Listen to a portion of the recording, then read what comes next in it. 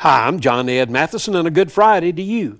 Many churches are declining because of a lack of visionary leadership.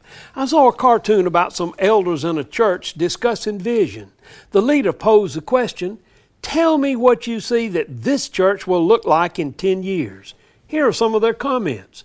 In 10 years, the trees will be bigger around the church. It looks like the church would have gotten a fresh coat of paint by now. Or it appears that the parking lot has been resurfaced.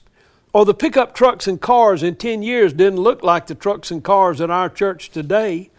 Or all of the people look a little older." Hey, vision is not about taller trees and different looking cars.